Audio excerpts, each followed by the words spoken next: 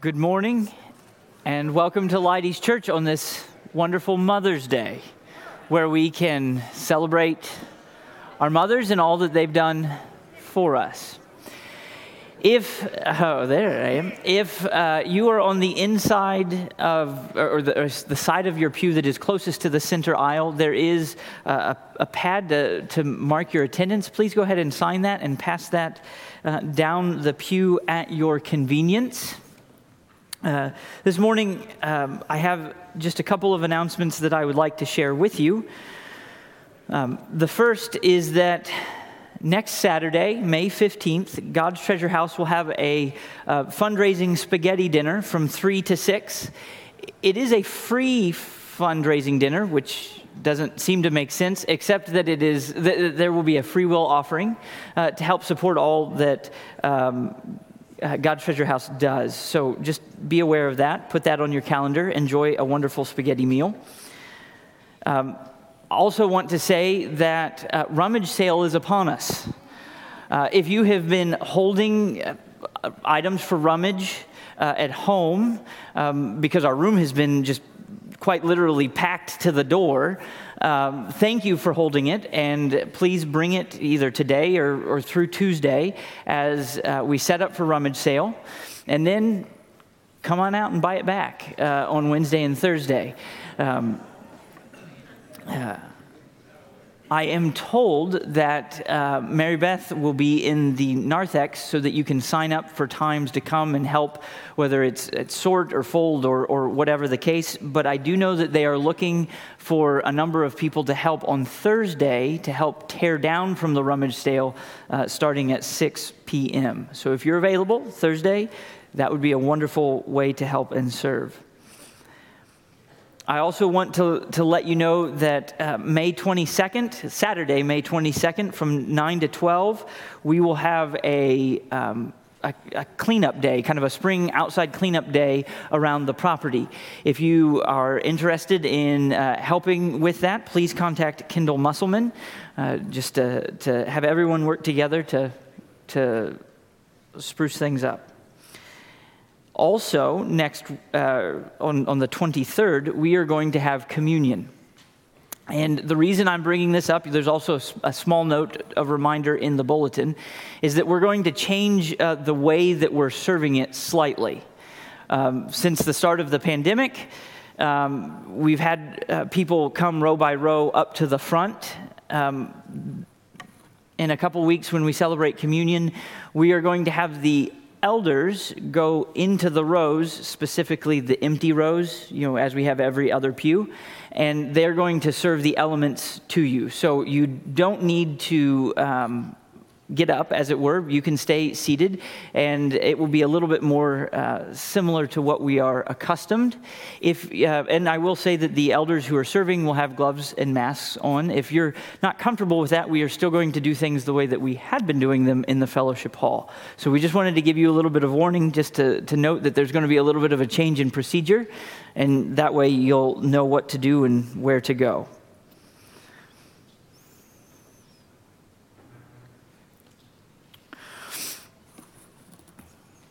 Now, we are gathered this morning to worship the Lord.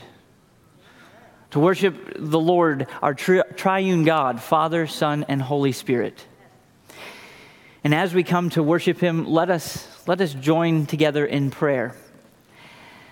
Heavenly Father, we come to you in the name of the Lord Jesus, our Redeemer. And Lord, we pray as we gather to proclaim your name, as we magnify your excellencies, we pray that your Spirit would be in our midst, working within us, guiding us and directing us to you. Lord, we recognize that of our own power, we are a people who would run far from you, not wanting to be confined or constrained to your will. But in Christ, Lord, we know that you are perfect and awesome and wonderful, and all of your purposes for us are best for us. And so, Lord, we are gathered here this morning. We are gathered to worship you in spirit and in truth.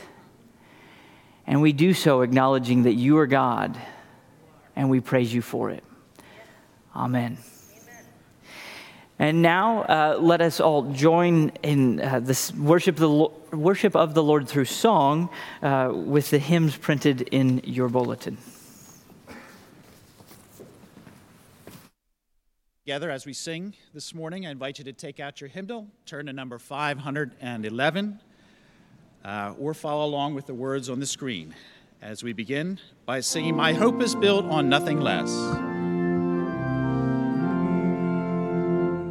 My hope is built on nothing less than Jesus' blood and righteousness. I dare not trust the sweetest frame, but wholly lean on Jesus' name. On Christ the solid rock I stand, all other ground is sinking sand, all other ground is sinking sand. When darkness fills hide his face, I rest on his unchanging grace. In every high and stormy gale, my anchor holds within the veil. On Christ the solid rock I stand, all other ground is sinking sand, all other ground is sinking sand. His oath, his covenant, his blood support me in overwhelming flood. When all around my soul gives way, he then is all my hope and stay. On Christ the solid rock I stand, all other ground is sinking sand, all other ground is sinking sand. When he shall come with trumpet sound, oh, may I then in him be found, dressed in his righteousness alone, faultless to stand before the throne. On Christ the solid rock I stand, all other ground is sinking sand, all other ground is sinking sand. Amen. Number 535.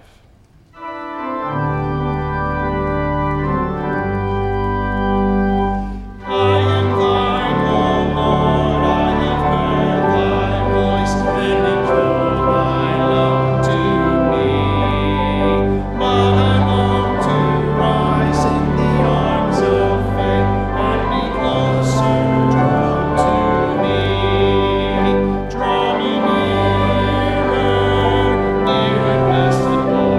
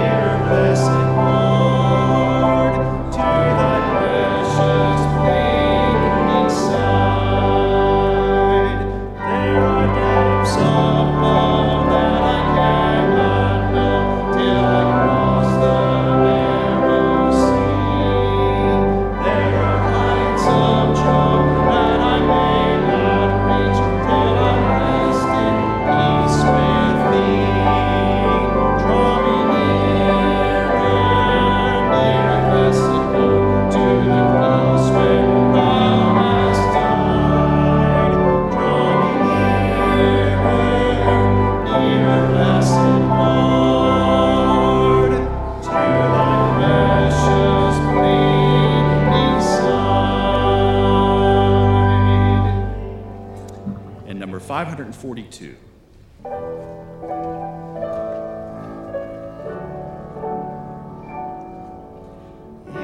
In my life, Lord, be glorified, be glorified. In my life, Lord, be glorified today. In our home, Lord, be glorified, be glorified. In our home, Lord, be glorified today. In your church, Lord, be glorified, be glorified. In your church, Lord, be glorified today. Let's pray. Your Father in heaven, we come to you in Jesus' name. And indeed, Lord, it is our prayer that you would be glorified in our lives, in our homes, and in your church today, in this place, across this country and across the world today, as Christians are gathering to praise you, Lord. As the King of Kings and the Lord of Lords, it is good to give thanks to you, Lord, and to sing praises to your name. Thank you for the privilege we have of gathering in this place this morning to sing your praises, to read the truth of your word, and to hear your word proclaimed. And Father, we ask now, through the power of your Holy Spirit, that you would lead and guide us throughout the remainder of this service. Direct Pastor Michael as he preaches this morning, that we may indeed worship you in spirit and in truth. And it's in Jesus' name we ask and pray. Amen. And before you're seated, feel free to greet those around you in the name and the love of Christ. Thank you, sir. Thank you. Thank you. Thanks to the service. By God's grace. By God's grace.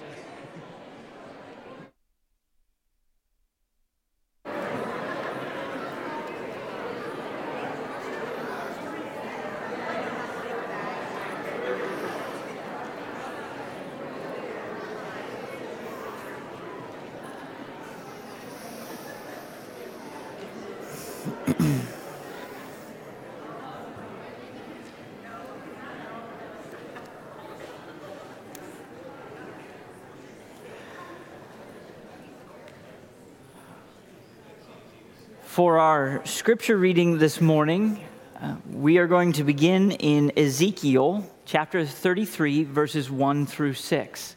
This is Ezekiel 33, 1 through 6. It's found on page 613 of your Pew Bible. Ezekiel 33, verses 1 through 6. Listen now to God's word. And the word of the Lord came to me, saying, Son of man, speak to the sons of your people and say to them, if I bring a sword upon a land, and the people of the land take one man from among them and make him their watchman, and he sees the sword coming upon the land and blows on the trumpet and warns the people, then he who hears the sound of the trumpet and does not take warning, and a sword comes and takes him away, his blood will be on his own head. He heard the sound of the trumpet, but did not take warning. His blood will be on himself. But had he taken warning, he would have delivered his life. But if the watchman sees the sword coming and does not blow the trumpet, and the people are not warned, and a sword comes and takes a person from them, he is taken away in his iniquity. But his blood I will require from the watchman's hand. Amen. Our second passage this morning which is in another of Paul's epistles, is Galatians chapter 5, verses 1 through 6. Here Paul is giving a warning to those who claim Christ but are seeking to be justified by the law. Galatians 5, verses 1 through 6. Listen here to God's word. It was for freedom that Christ set us free. Therefore, keep standing firm and do not be subject again to the yoke of slavery. Behold, I, Paul, say to you that if you receive circumcision, Christ will be of no benefit to you. And I testify again to every man who receives circumcision that he is under obligation to keep the whole law. You have been severed from Christ, you who are seeking to be justified by law. You have fallen from grace. For we, through the Spirit, by faith, are waiting for the hope of righteousness. For in Christ Jesus, neither circumcision nor uncircumcision means anything, but faith working through love. Amen.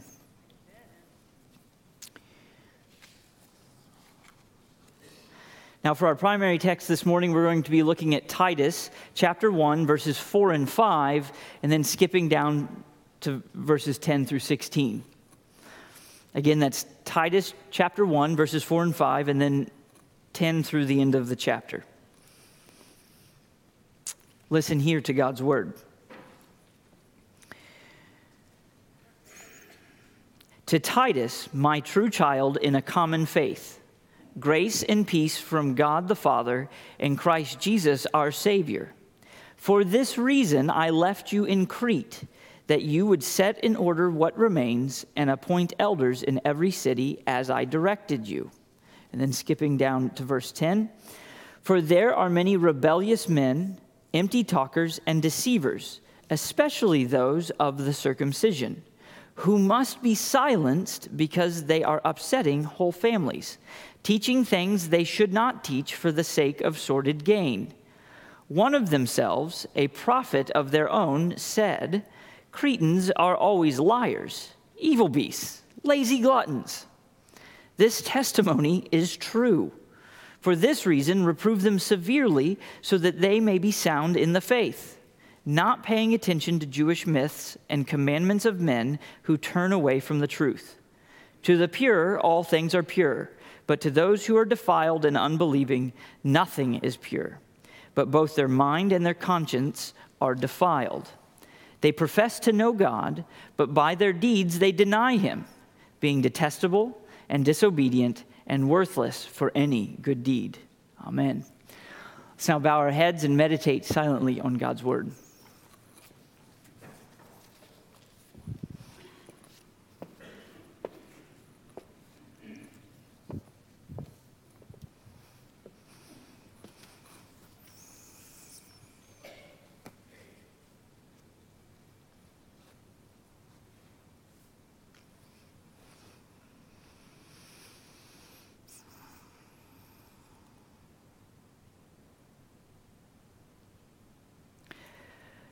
Heavenly Father, we come to you again in the name of our Redeemer.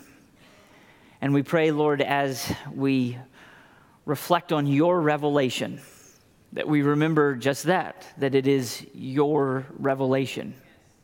It is your word to us, that we might know you and that we might respond in faith.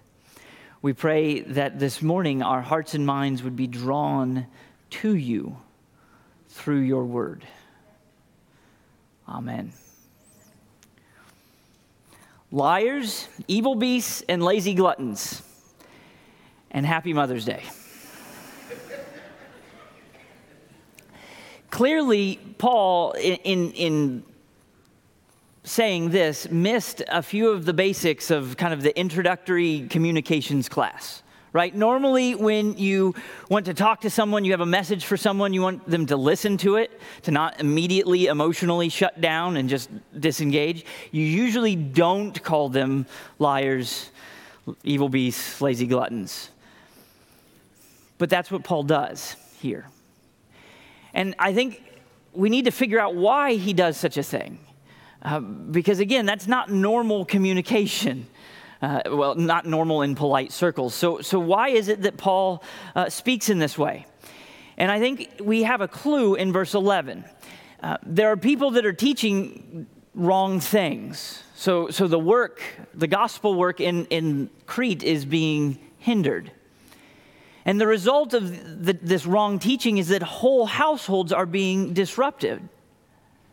And so Paul, jealous for the right faith of the people to whom he has ministered, responds with this rather sharp vocabulary. Now, this morning, as we look at this, we're going to try to piece together why exactly he would speak in these terms. And as we do so, obviously, we skipped a few verses. And as we look at Titus, what I think we need to realize is that nothing that Paul has said would have been thus far would have been a surprise to Titus. Remember, he's the guy that Paul has sent into difficult places to minister in congregations that have wayward teaching to try to bring them back to the gospel. As he's ministering in Crete, he knows what's going on. Paul, in his letter, is reminding Titus of his original purpose. That is to establish elders. We're going to look, Lord willing, next week at the qualifications for an elder that Paul gives to Titus. But because Titus already knows the difficulties, this morning I want to take just a second before we look at the qualifications of an elder to see the grounds or the reason why there needs to be an elder. And the answer is because there's liars, evil beasts, and lazy gluttons, and worse. So Paul is writing to Titus, and he's communicating the reality of the difficulty of gospel ministry in Crete, and he's highlighting that the people are unformed with regard to being a church and uninformed with regard to their understanding of the gospel. As a result, Paul shows that people come in, false teachers come in and teach incorrect doctrine, teach incorrect, they place incorrect demands on God's people and is leading them astray and is upsetting whole households. Paul says that's not good. This morning, as we look at this text, what we see is that in response to this, Paul reminds Titus that he is to establish faithful men to be elders in every city throughout Crete, to establish the church. And he's to do that in part so that those who are in opposition are silenced. Though we don't live in Crete, though the opposition to the gospel that we face is a little different than the issues that Titus faced, Lord willing, we'll see this morning that the same proclamation given to Titus will also be given to us as we push against the culture, the wider culture around us, which rejects the Lord. Now, as we look at the circumstances of Titus, we do have to spend a little bit of time thinking about this phrase in verse 12. I'll just read it again. It says this: one of themselves, a prophet of their own, said, Cretans are always liars, evil beasts, lazy gluttons. Why would Paul do such a thing? Well, and I would even ask, then where does it come from? Because he says it's one of their number. It turns out we have a pretty good idea who said this. We're not certain, but the early church fathers ascribed this to Epimenides, a Greek philosopher who was from Crete. Now, we don't have his work. If you go to the library and you look for the work on Epimenides, they probably have some of his works, but you can't find this in there. So we have to rely on those who've gone before us. But even if it's not true that it's by Epimenides, what is clear from a survey of ancient writings about Crete is that nobody thought Cretans were any good. They were called liars and robbers. They were untrustworthy. They were swindlers. They were people that you couldn't rely upon. Paul uses one of their own to remind them that everybody thinks that they're miserable. Now, we might wonder why in the world he would do such a thing. And as I thought about it, I thought through a silly example. I grew up in Indiana. I spent a few years living in Arkansas before coming to seminary in Pennsylvania.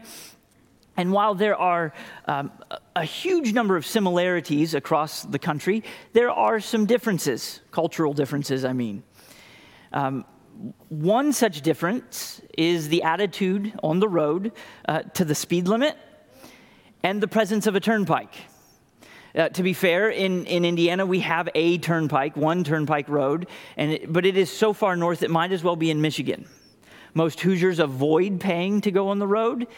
Even for my wedding, some of my groomsmen said, was there a better way to cross the state so that I don't have to pay money? It's just not what we do. Okay, so the turnpike, that's different. Being a good soon-to-be Pennsylvanian, I took the turnpike, and as I moved into the state and would travel on the roads, I recognized I spent most of my time in the right-hand lane, feeling my car rock back and forth subtly as cars whizzed past me in the passing lane. I remember talking to some of my classmates at Westminster who were from Pennsylvania, and you know what their defense was? Yeah, well, those Jersey drivers, they're really bad.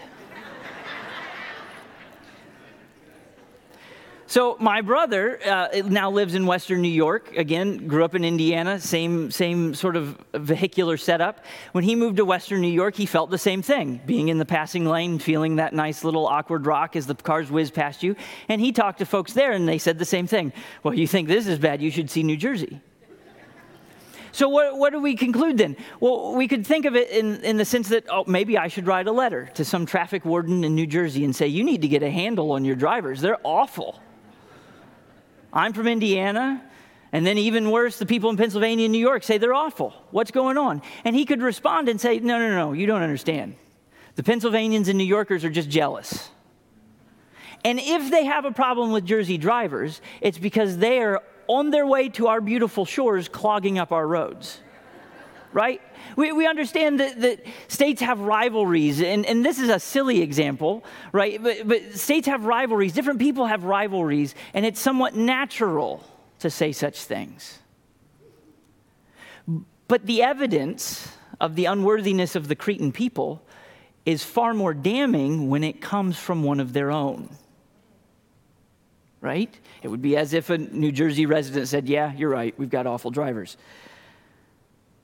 Here, whoever this Cretan is, and I think it's Epimenides, but whoever this Cretan is, insofar as he's reporting on the state of life and dishonesty in the area of Crete, on the island of Crete, the people had to smart a bit. That had to hurt a bit. It makes me wonder, as I think about that, what an American might say of American culture. While I think that there would be a whole bunch to try to encapsulate, both good and bad, within the vein of this sermon, I might suggest that our culture is hedonistic, materialistic, and control-focused. And what I mean by that is that our culture seems determined to get the greatest amount of pleasure from physical things, the possessions we have, the experience we go through, the sensations we feel. And then on an individual level, people assume that they are in total control of their lives, their desires, and what is right and wrong. Now, let's just kind of hold that to the side for a moment as we think more particularly about Crete and Paul's ministry through Titus there. We see that the ancient world as a whole, and including Paul, as he says, this comment is right, have a rather dim view of the Cretans.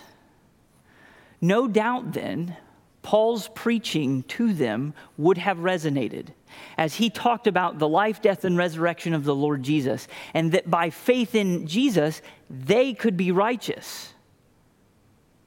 That had to be a balm to them. Everybody else says they're no good. Paul says in Christ they can be righteous. I would imagine that they took up that message with great fervor. But, as the descriptions are clear, they didn't have a wealth of resources, of generations of men and women who were seeking to honor the Lord. They were uninformed. And being uninformed is never a good thing. That statement that ignorance is bliss, it's false.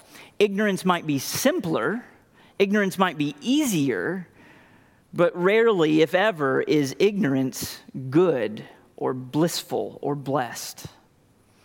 The Cretans, as well as the people in Galatia and Corinth and Ephesus and other New Testament congregations, would have all been able to attest to this. Had the Cretans had a mature understanding of who they were in Christ, they would have been able to stand strong. We might think about this in Hebrews chapter 6. The author says this. He says, this hope, right, and it's the hope of the gospel, this hope we have as an anchor of the soul, a hope both sure and steadfast, and one which enters within a veil, where Jesus has entered as a forerunner for us, having become a high priest forever according to the order of Melchizedek. The hope here is the hope of the gospel. It's the hope that of all of the promises of God that have been fulfilled in Christ, right, and all of that. But the author of Hebrews describes it slightly differently in the person. He says it's an anchor of the soul. Well, what does that mean? It means that as opposition to the gospel comes, as we understand the work of Christ, which is our hope, we are anchored. We're not tossed to and fro. Well, let's think about this in a little bit more detail. You know, there are many people that have just a very basic understanding of the gospel. They might know John 3:16, and they might be able to understand and sing, Jesus loves me, this I know, for the Bible tells me so. Now, I don't want to disparage that, right? That is good and wonderful, and we praise the Lord for such faith, knowing that it is a gift from God. But if that is the substance, the total substance of our understanding of the gospel, it's difficult to stand as belief in God is poked and prodded and pushed in our world.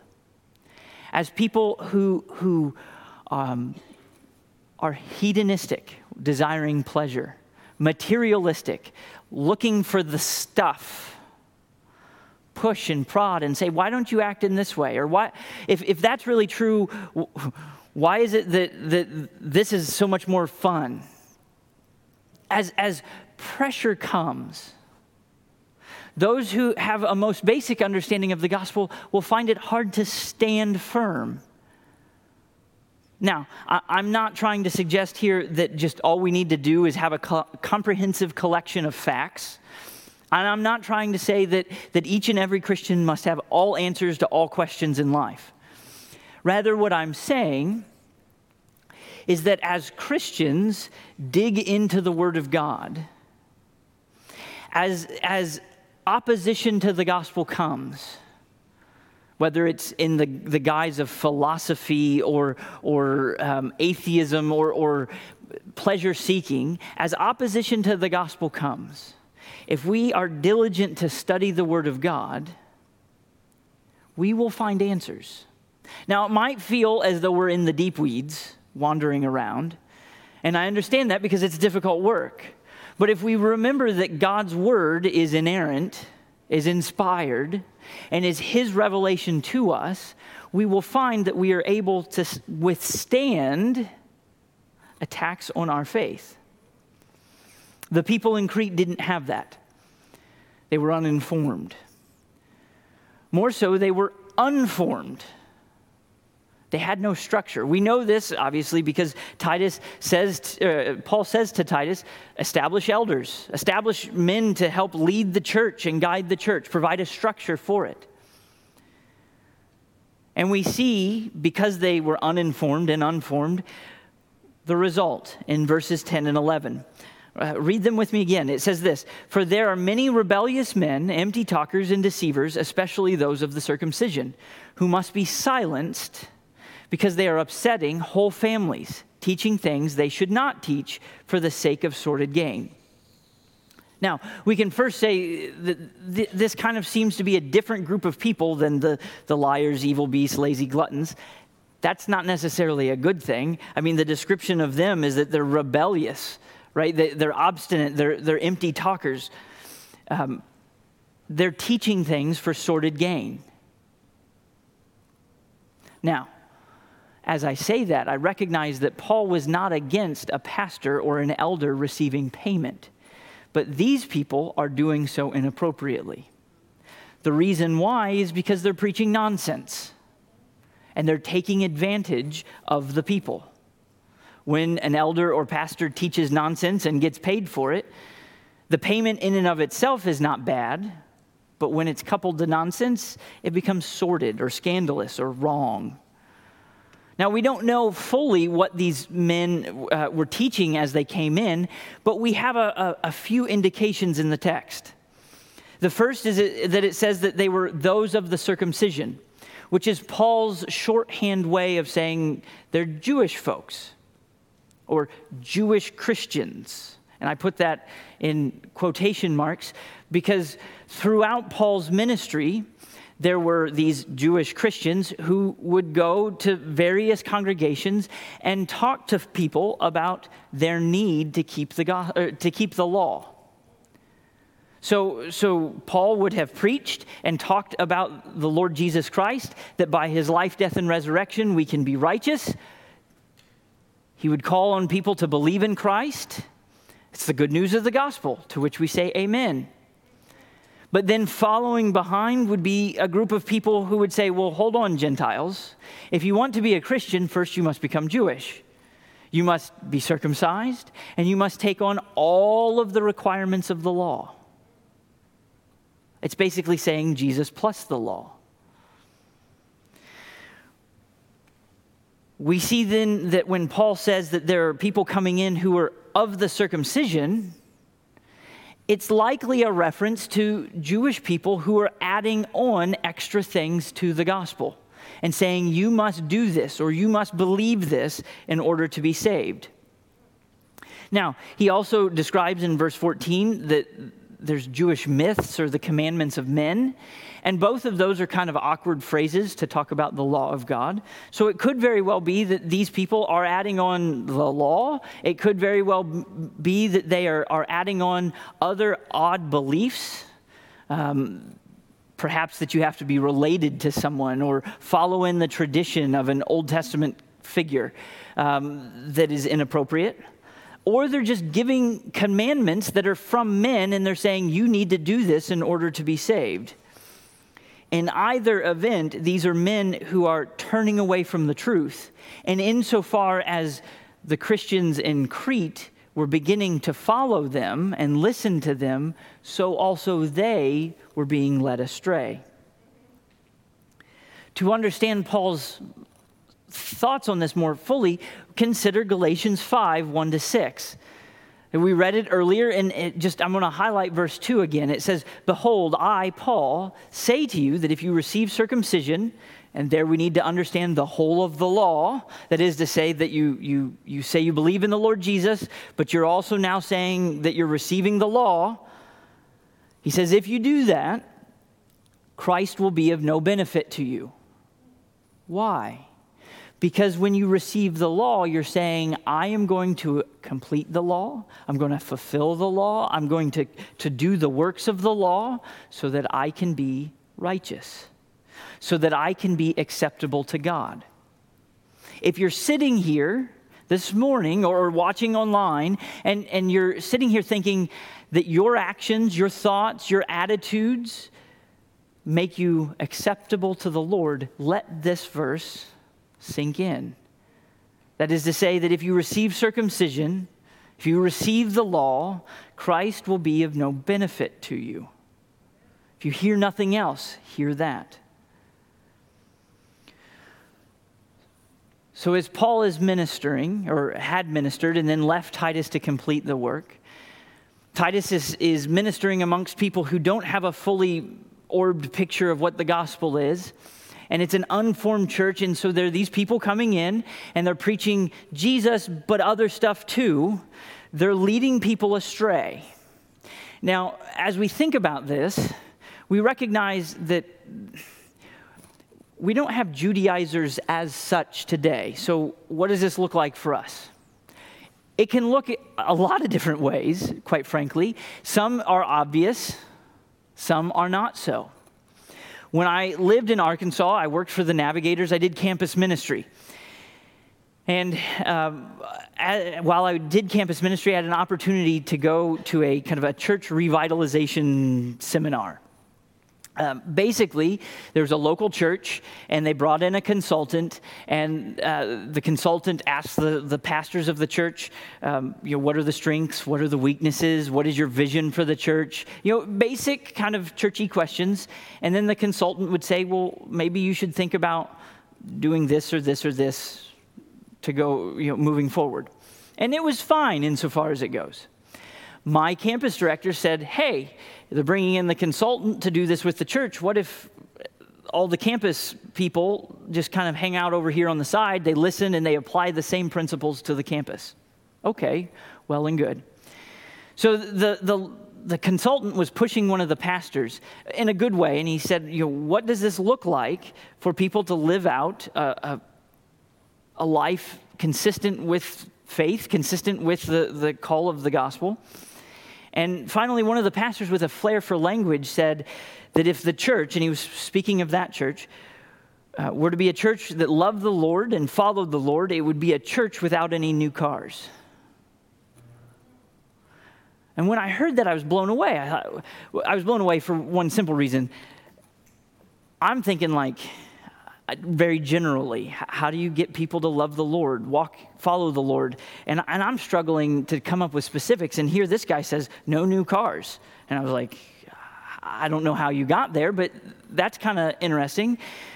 But the answer didn't sit well with me. And after a while, I was able to speak with him. And basically, as he flushed out his idea, it was this. If you're serious about following Christ, which we should all be, we know that the goods of the world don't matter. Right? That your new car isn't going to get you anywhere with regard to the Lord. We'd agree wholeheartedly. And then he said, and if you're serious about your convictions, your Christian convictions, you're going to spend whatever resources you have in the furtherance of the gospel. So that means you shouldn't buy a new car. You should hang on to your old beater, or you should buy something old and used up to begin with and give the money to the church. Now, to be clear, he wasn't trying to say the church needs your money. He wasn't being, he wasn't a shyster in that regard. He wasn't saying, he wasn't desperate for funds. He had a genuine desire for his people to follow the Lord. But what was he doing? He was placing on them a demand that the scriptures do not. What do the scriptures say? They say, honor the Lord with your wealth. So maybe that means you hang on to your car a little bit longer, and maybe it means you give extra money to the church. I don't know. Maybe it means that you take the money that the Lord has provided for you and you invest it in a new vehicle. Maybe it's a brand new vehicle. And you try to honor the Lord and glorify the Lord through your use of it. The scriptures say that the Lord loves a cheerful giver who gives not under compulsion. But this pastor, in his eagerness to have people be zealous to follow the Lord, was beginning to put stipulations on how to live and think and act that go beyond what the scriptures say. He's in danger of confusing the gospel for his congregation. He's in danger of leading them astray. And I picked this example, there are many, because it is somewhat subtle. It is a little bit harder to see. Some of the obvious ones we say, oh, well, that's nonsense. But this one would have been harder to catch. Indeed, I didn't understand it fully when I heard it. And it only upon further reflection did I see that that wasn't a good thing to do. So how is Titus, how is the church in Crete to respond to these people? These people that are coming in and adding to the gospel. These people that are coming in and leading whole households away from the gospel. He says that you're to appoint elders in all of the cities to establish the church. He also says in verses 10 and 11 that these men must be silenced. Now, we live in a cancel culture, and so the first time that I kind of read through this and think about it, I'm uneasy. Now, maybe I should kind of define what a cancel culture is. I'll give you a kind of an example of it that gets played out about every 3 or 4 weeks. Imagine an actor who's in some show. Maybe it's your favorite show, I don't know. And this actor or actress tweets something that is racially insensitive. Who knows what racially insensitive means, but you understand it's something that cuts against the grain of the culture. Right now, our response as a culture is to say that person needs to be canceled. It's to say it's not to say that person needs to delete their tweet. It's not to say that person needs to explain their tweet or give a correction to their tweet. It's to say that person should no longer be allowed to work. That person should no longer have any place within that TV show that you love so much. We see this happen, as I said, week in and week out. As Christians, we would say that's not good. That's not right. Christians living in this country, we would recognize that providentially, the First Amendment allows for us to have certain freedoms of speech and the ability to communicate them. And so we wouldn't want somebody to be canceled just because we disagree with them. But even more than that, as Christians, we recognize that we are all, at one point in time, alienated from God. Sinners cut off from his mercy and grace. And that in the Lord's tender mercies, the Lord Jesus reconciled us to God. As a response, he calls us to love one another and to be reconciled to one another when we have differences. The result is that when I hear something I don't like, I can reject the argument and accept that the person who made it is a man or a woman made in the image of God. I can disagree with their argument and honor them as a person. Our culture says, no, you can't do that. If you don't like me, or if you don't like my argument, then you don't like me. And we would say no. And so, as I said, is it really that Paul is wanting Titus just to silence people and be done with them like our culture would? And I think the answer is no.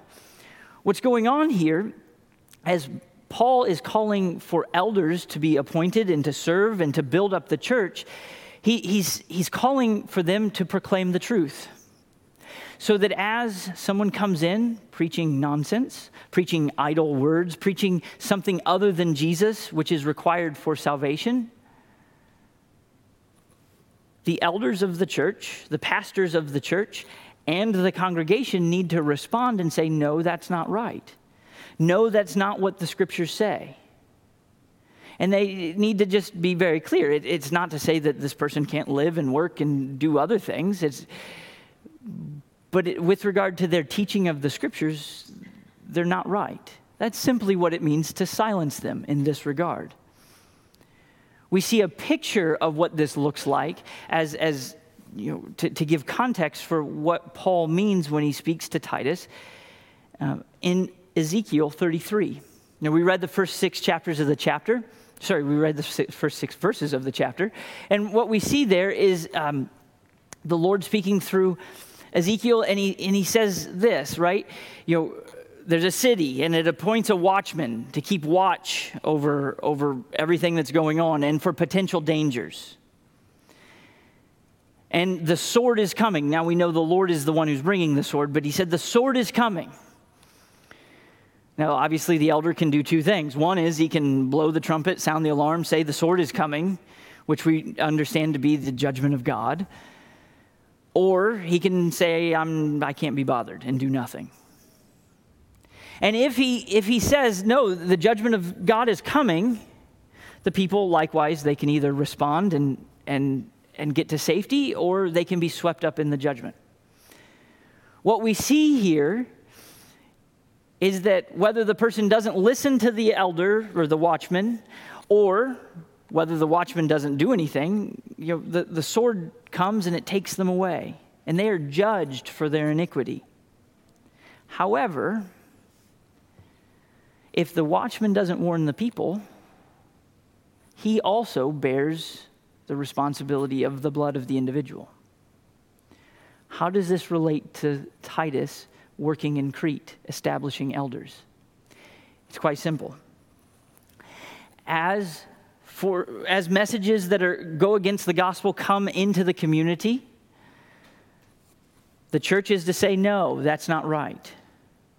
In essence, they need to sound the alarm and say, if you hold to that, and when the judgment of God comes, it will not go well with you. People then need to respond or not, but we pray that they would. What the elder cannot do is nothing. What the people cannot do is nothing. What Titus cannot do is nothing. He has to warn the Cretans, those who are uninformed, that those extra messages that are added onto the gospel are not good and will lead to ruin.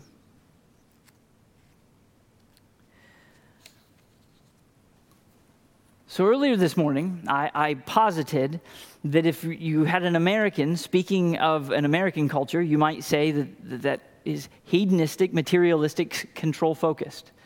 Again, that's that we live in a culture that seeks the greatest amount of pleasure through its interaction with material goods, the things we have, the experiences we live, and that as individuals, our culture seems to think that they're in absolute control of their lives. Insofar as that is the message of our culture, we need to reject that. We need to recognize that if that's the attitude that we accept, then when the sword of judgment comes, we will be swept away with it. We need to not stand with our culture, but silence that argument. How do we see this expressed?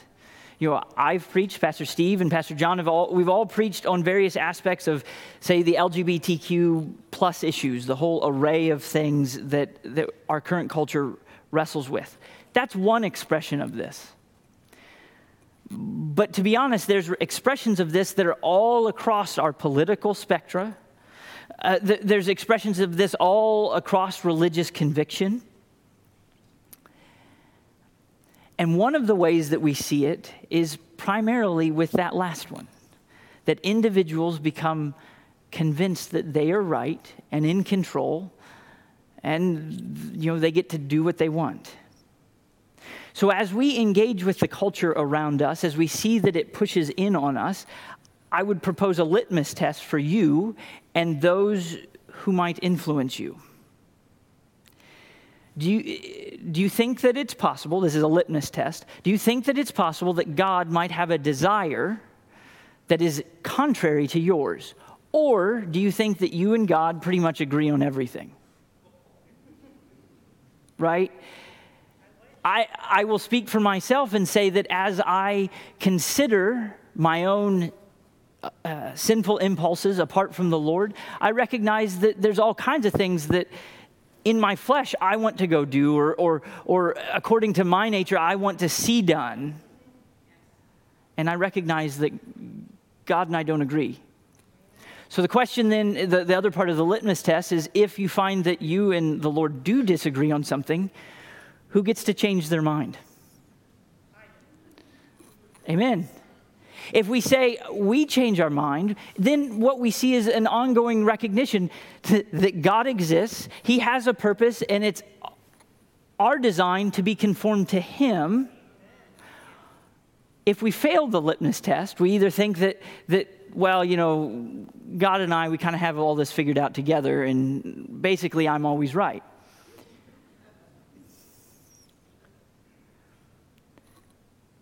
That's the spirit of our age. That's something that we all, as God's people, need to wrestle with. Now, my hope and prayer for you all is my hope and prayer for me as well, that we recognize that in my flesh, in my sinful flesh, I still want to do things that God doesn't want me to do. And I need to bend my will toward his. But whatever those issues are,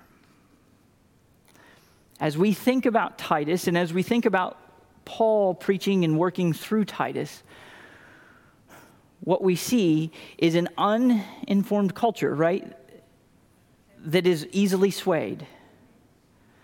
So as we then think about our culture around us, as we kind of go through such a litmus test, may we have our hearts and minds focused on the Lord as he's revealed himself in his word. May we then celebrate our redemption, which is found in the Lord Jesus alone. Amen.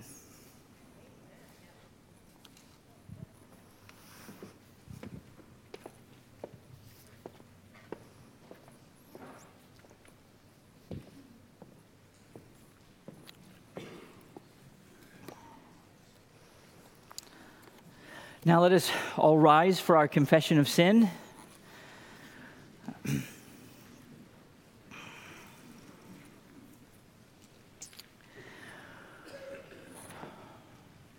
First, let us bow our heads and silently ask the Spirit to help us understand and confess our sins before the Lord.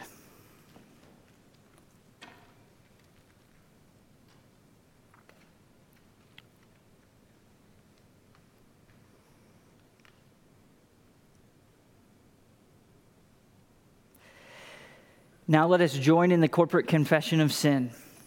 O Lord, you are our Father. We are nothing but earth and clay. You are our Creator. We are the workmanship of your hands. You are our Redeemer. We are the people redeemed by you. Our sins kindle your wrath, but remember we are called by your name and bear your banner. Do not chastise us in your fury, but in your mercy chasten us leniently. Preserve, we ask, the work which your grace has begun in us, that the whole world may acknowledge you to be our God and Savior. We abandon all other hope and flee to the precious covenant by which our Lord Jesus Christ, through his own body and blood, has reconciled us to you. Look, therefore, not on us, but on the face of Christ. May your face shine upon us as you guide and govern us by your word and spirit. Amen. As we think of the Lord guiding us and governing us by his word and spirit, our assurance of pardon is quite fitting. Let us now sing hymn 659, Lead On, O King Eternal.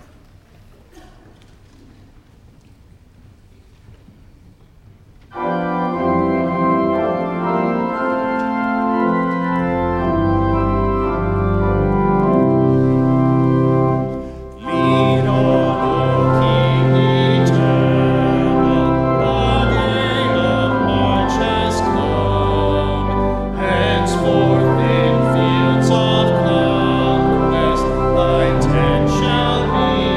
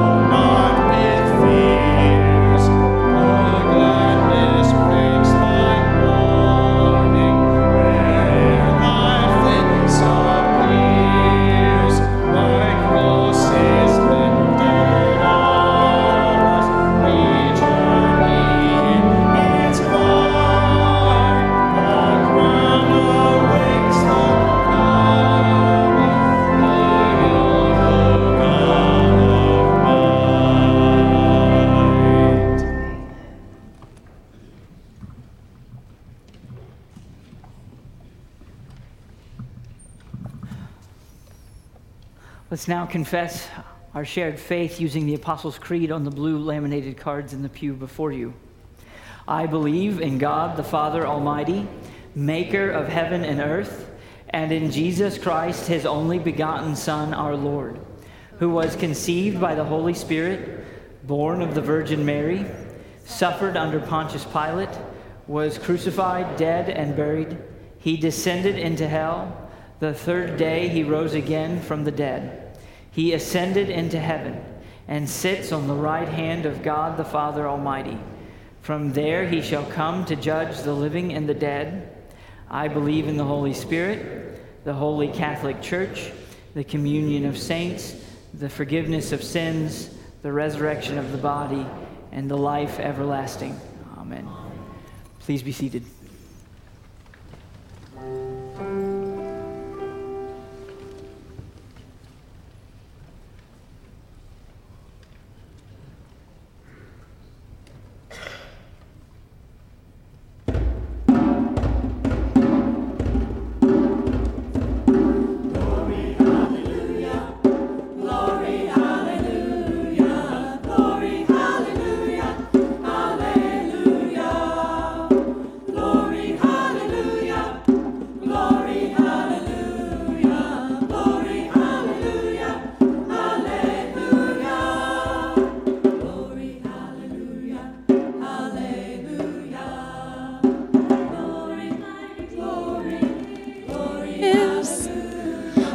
Joy his resurrection gives.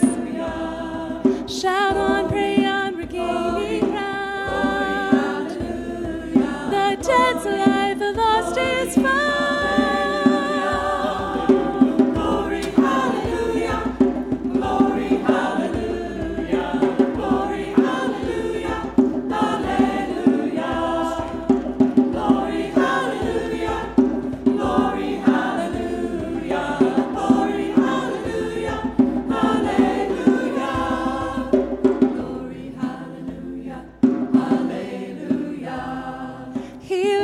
Glory to his name. Hallelujah. He lives, my Savior, still the same. Hallelujah. What joy the blessed assurance gives. I know that my Redeemer lives. Glory, hallelujah. Glory, hallelujah. Glory, hallelujah. Hallelujah.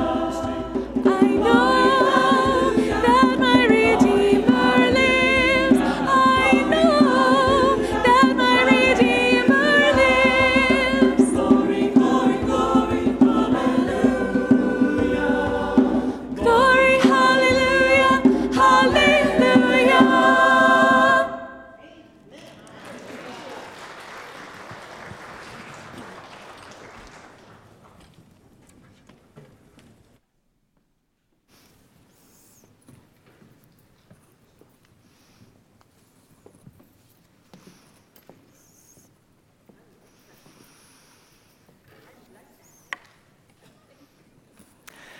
Please join with me in prayer.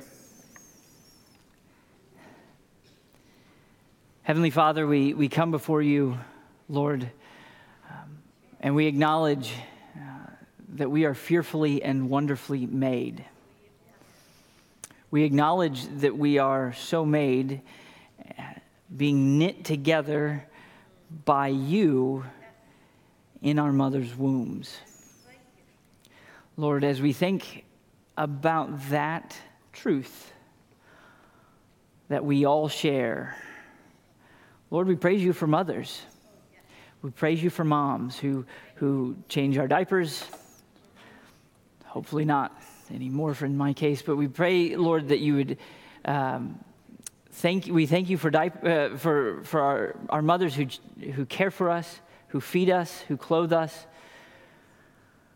who work countless hours so that we might know who you are, Lord, even from a very young age. We thank you for mothers. We pray, Lord, that you would restore the dignity of motherhood in our land. As our land seeks to diminish and denigrate the role of women, Lord, we want to say no. That is not how things should be. We pray, Lord, that you would bring about a restoration in this world, wherein we would see and understand your created order, wherein we would see that all of us have been knit together in our mother's wombs. Lord, we praise you for mothers and all that they do. As we consider the world in which we live, Lord, I lift up the nation of Djibouti to you. This Muslim nation is known for having the hottest average temperature of any nation on earth. Lord, as we think about what it means to find peace and refreshment in a dry and weary land, Lord, my heart goes out for those of Djibouti. We pray, Lord, that you would be at work amongst those peoples. The few and scattered congregations of Christians that are present, Lord, we pray that you would allow them by your Spirit to thrive and grow and advance the gospel. Lord, we've been participating in gospel gleanings efforts in India and Chad and Niger these past 2 years. Lord, we pray the same things for those that are in Djibouti, that your people there would have a desire to see your name spread, and that you would be raising up faithful men to serve as elders, leaders within your body. We pray for the Muslim majority. We're grateful that there are official freedoms that allow for Christianity to be spread. But Lord, we recognize that there is still hostility to the gospel, and still the reality of ostracization when people convert. We pray, Lord, that you would be softening hearts, changing them, moving them by your Spirit to yourself.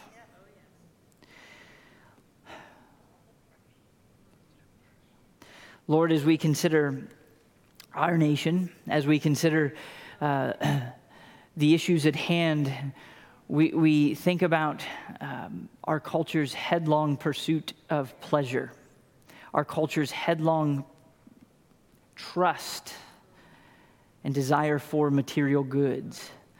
Lord, may we say no.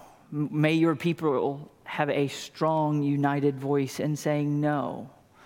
That is not the way to live.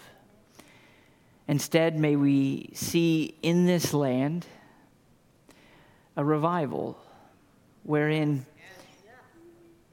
your Spirit comes and helps us to apprehend the length and width and depth of your greatness and our own sin, that we might repent of it as a people, that we might seek you, that we might reject these attempts to redefine reality, to redefine what is good and redefine what is wrong. We pray that our nation would seek you.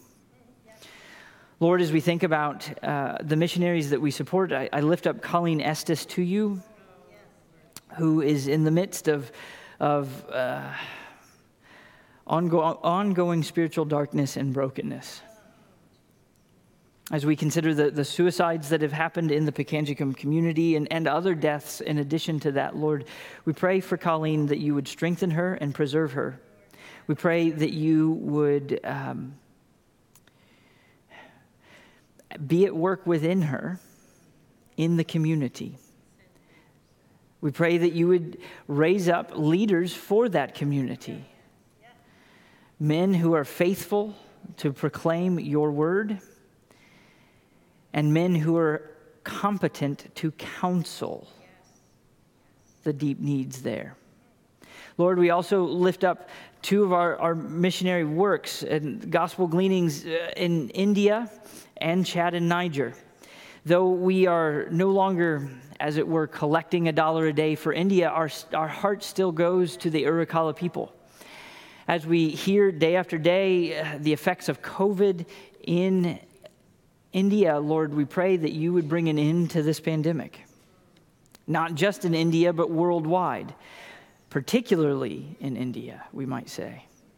We pray that this increased presence of COVID would not hinder the gospel going forward. We pray that it would give an opportunity for people to question their own sovereignty and turn to you in faith.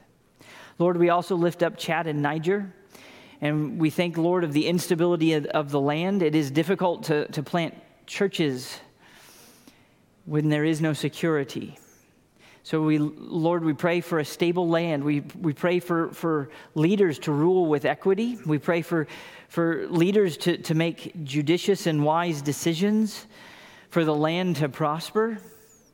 And we pray for your church in Chad and Niger, that your spirit would be going forth ahead of the church leaders and missionaries that are being sent out, ahead of the training seminars, that your name might be glorified. And Lord, I lift up Leidy's Church to you. I continue to pray, as I began last week, that you would raise up faithful men to serve as elders within your church. We pray also for the senior pastor. Lord, we know that in your sovereign care, in your providential care, that man is selected. So, Lord, we pray that you'd bring him here. We pray also that our congregation would wait patiently for your timing. In all of this, Lord, we pray that our church would be steadfast, immovable, always abounding in your work, not moving, bobbing to and fro with the latest cultural trend. Lord, may Leidy's Church remain faithful to you for generations to come. Lord, we think of those in our midst who are struggling with regard to their health. Think of Ruth Bugay. We think of Janie Inyang. Lord, we think of Joy Myers and others who have ongoing issues. We also think of those who have had acute issues, hospitalizations and sickness. Lord, we even think of COVID as it has touched various members of our congregation, and some are still dealing with its effects. Lord, we pray that you would comfort your people, that you would provide a restoration of physical well-being. And we pray that you would turn spirits, hearts, our inner person to you, our inner man to you, that we would be comforted in all circumstances, with little or a lot. And Lord, we now join our voices to our hearts, praying the prayer you instructed, saying, Our Father, who art in heaven, hallowed be thy name. Thy kingdom come, thy will be done, on earth as it is in heaven. Give us this day our daily bread, and forgive us our debts as we forgive our debtors. And lead us not into temptation, but deliver us from evil. For thine is the kingdom, and the power, and the glory forever. Amen. Our closing hymn this morning is hymn 587, Take Time to Be Holy. Please stand and join with me in singing.